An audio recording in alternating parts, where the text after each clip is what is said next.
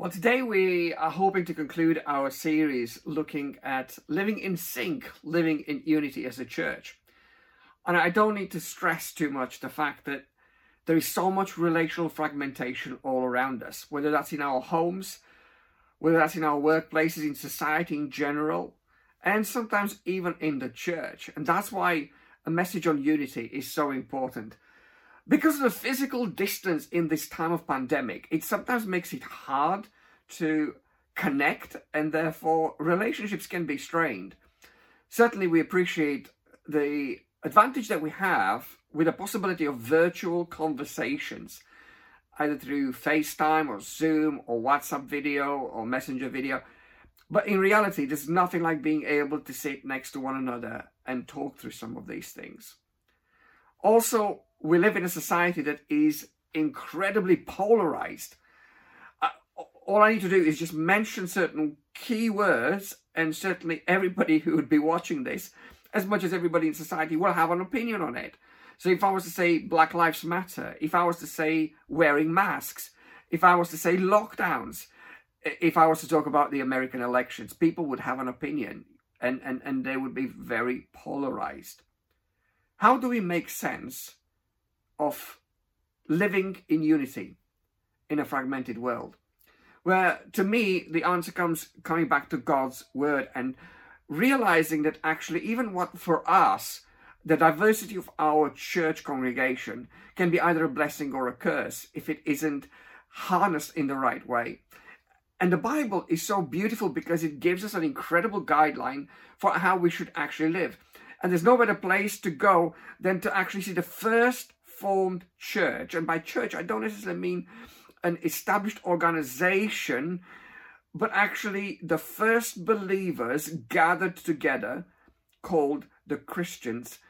And we're camping in Acts chapter 2. And this is following the day of Pentecost, when the Holy Spirit was being poured upon the disciples, and the baffled crowd gathered curious, and Peter stood and preached Jesus to them, inviting those who were watching and listening to respond to his invitation to follow Jesus. So, after people respond, they get baptized, and they join together the rest of the disciples. And suddenly, this becomes an incredible gathering of people. And here is where we pick up the story in Acts chapter 4, when the believers are beginning to emerge as a congregation, as a gathered church.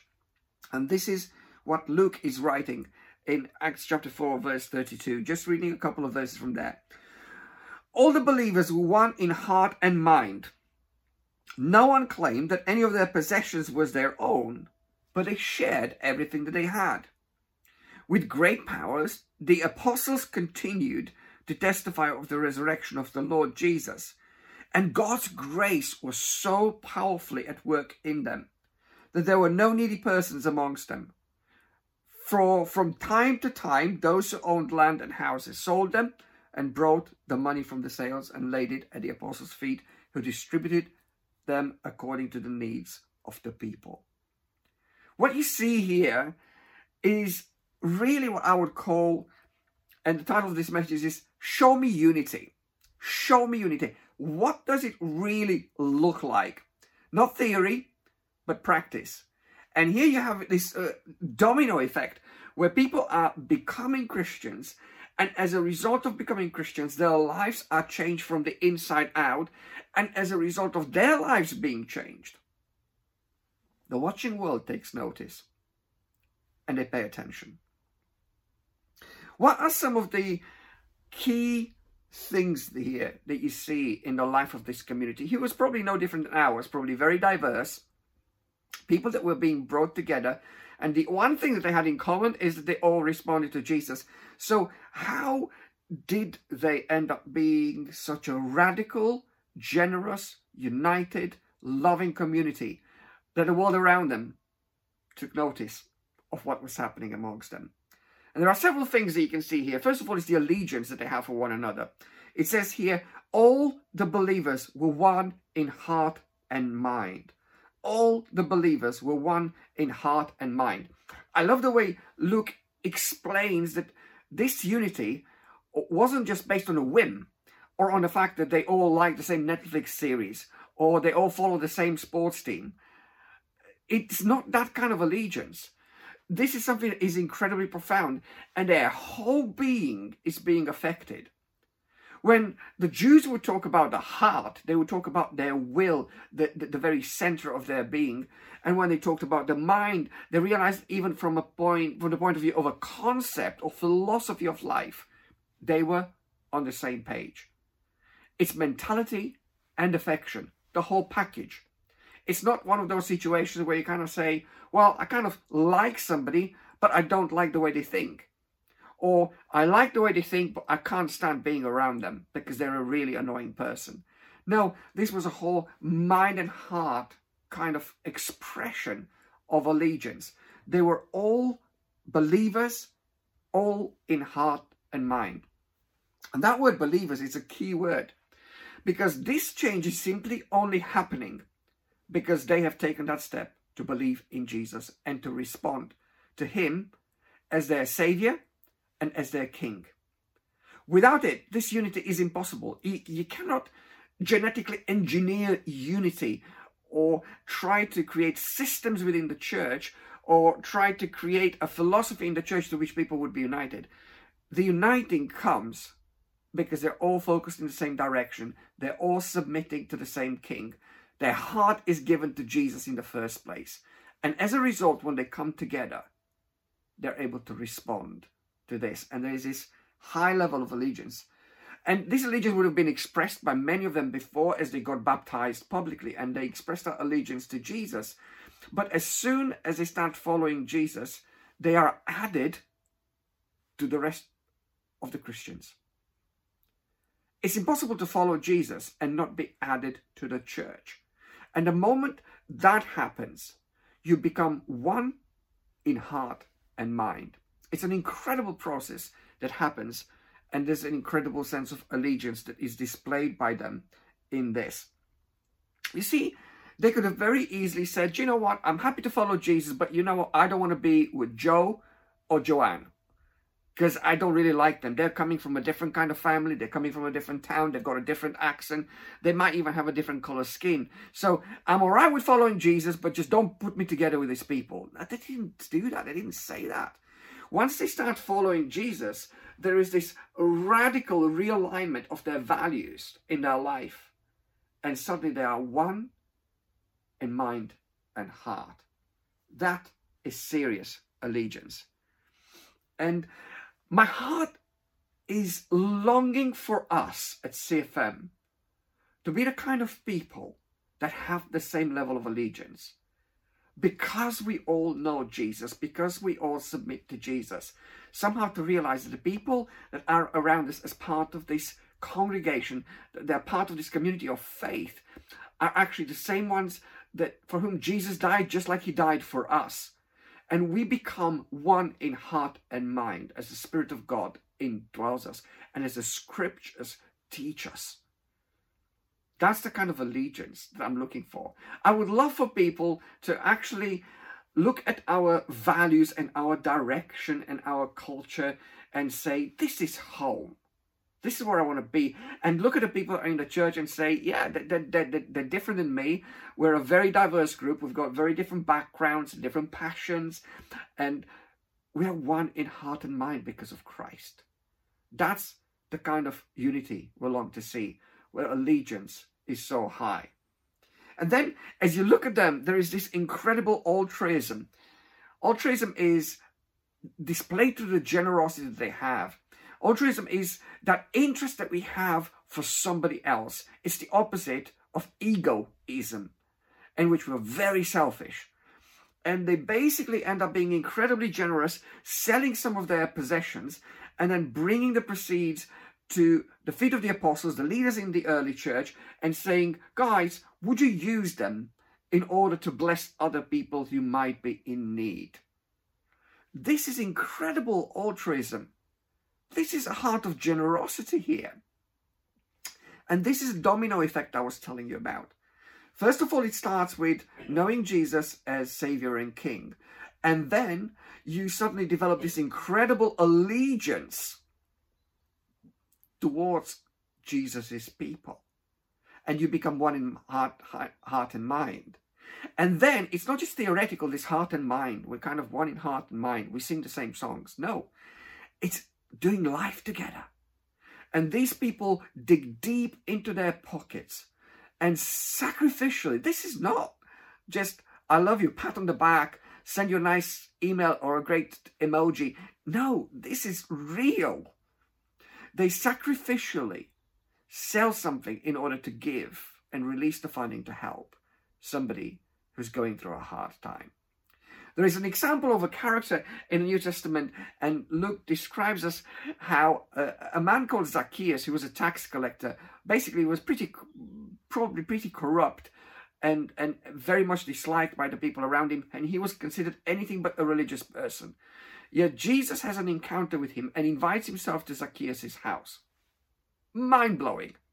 The paparazzis and the press would have had a field day on this, because this would have been so shocking for Jesus to do something like that. He was the most unlikely person that should have had a visit from Jesus, the man who was holy, the prophet of God, the one who was revered as a great healer and a great teacher. Yet when Jesus comes to his house, something happens in Zacchaeus' heart. And as a result of it, he recognizes that he needs to pay back the people he has wronged and also sell part of his possessions to release funds to help the poor.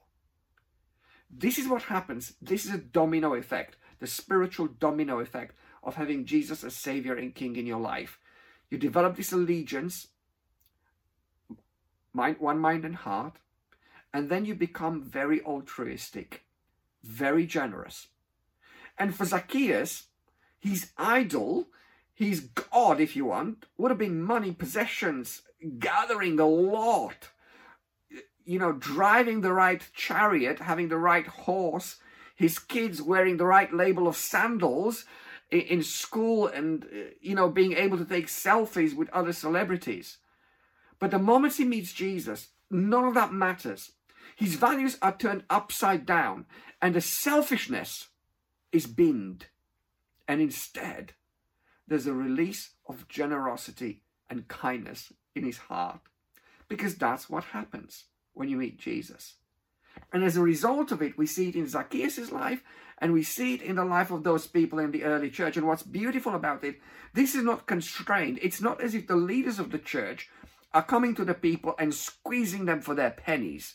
No, this is all voluntary, and this is all an individual decision, where people are just saying, we're compelled by the generosity of God and the love of God and the compassion for somebody who has less than we do, to actually become altruistic. That's the beautiful change that is happening in their life. And there are two key things that are happening here as they become altruistic.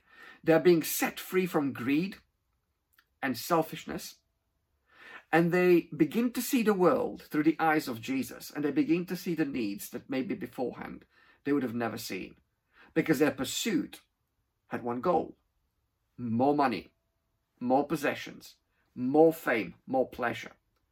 But the moment Jesus comes into their life, they see people. They see people through the eyes of Jesus, and they're able to release with generosity that which God has given them. And it's almost like their priorities and values are being rearranged, and everything gathers a new perspective. Jesus in Matthew's Gospel, in the Sermon on the Mount, talks about possessions, and he warns people, and he said, be very careful not to gather treasure here on earth, because moth and rust and thieves will make sure that you could end up empty-handed. Therefore, gather treasure in heaven, where that isn't likely to happen. You're not likely to lose it. And this is what's happening when you meet Jesus. A domino effect in your life is that actually your values get turned upside down, and you begin to make an investment in people for heaven, for eternity, not just for here and now. And that's the beauty of the great value of altruism in this community. And then the dominoes keep tipping over. And what you see here is just this incredible reaction from the people around them. And he says this, with great power, the apostles continued to testify of the resurrection of the Lord Jesus, and God's grace was so powerfully at work in them all that there were no needy persons among them. From time to time, those who owned houses would sell them and bring in the money to those who had needs. This became an advertisement for everybody who was watching. See, the change that was happening in them became a living advert, tangible, visible, audible to those around them. Because they were changed, they were being able to incarnate that change and make it visible to the people around them. As people around them would have seen their generosity, they would have never missed the fact that it only came because of Jesus and the change that Jesus had done in their life. I can imagine that Zacchaeus' friend, or maybe some of the friends of these people in the church who were selling their property, one of them was Barnabas. We don't know the names of all the other ones. Their friends and neighbors and relatives would have said, wow, what's happened to you? We all hear anecdotal stories of people who have an incident happen to them when they suddenly become incredibly generous with their wealth. And people go, what's happened to you? And then the people will be able to testify and say, it's because of Jesus. He's the one that made all the difference in my life. And that's what would have happened here. There is that sense in which through their giving, the people would have been able to see it. That's the kind of unity I long for amongst us. Sometimes when we think about unity, we think, do you know what? I'd settle for us not fighting and falling out with each other. But there's something so much deeper that I see in this community, in the first Christian church, in the book of Acts. And what I see there is an incredible altruism. What I see there is an incredible attraction that comes from the way they live. What I see there is this great allegiance to Jesus that starts it all, and great allegiance to one another that enables that radical generosity. Do you know, let me say it straight away. This isn't primarily about money. This is primarily about unity. And unity is a spiritual thing. It comes from Jesus. It starts with Jesus. It's centered on Jesus and what he's done for us, and the fact that he has brought us together. And my prayer is that we would begin to grow more and more, not just to simply be the kind of people that don't fall out with each other, but people that would be so radically united, would have such a sense of allegiance and altruism in our lives that actually we would incarnate the same kind of values that the early church would have had and show the watching world that the grace of God has met us. And like Zacchaeus, we're being changed from the inside out. It's an incredible transformation. And I think unity is the key to unlocking and developing both Christian maturity and Christian mission. We will never be mature spiritually as a church if we're not united. And we would certainly not thrive missionally as a church if we are not united. And that's why unity is so important. And particularly in the context that we're living right now, with the challenges that I highlighted right at the beginning of the message, this is an important message, a great reminder, an incredible encouragement to be spurred on and ask God to release his unity amongst us. I deeply believe that unity has to be displayed practically. It's not just good enough to have words and to pretend and to have a sense of allegiance to the brand, but it's not visible. See, the beautiful thing is that the generosity that you see here is a love language anybody can understand and relate to, because it's practical.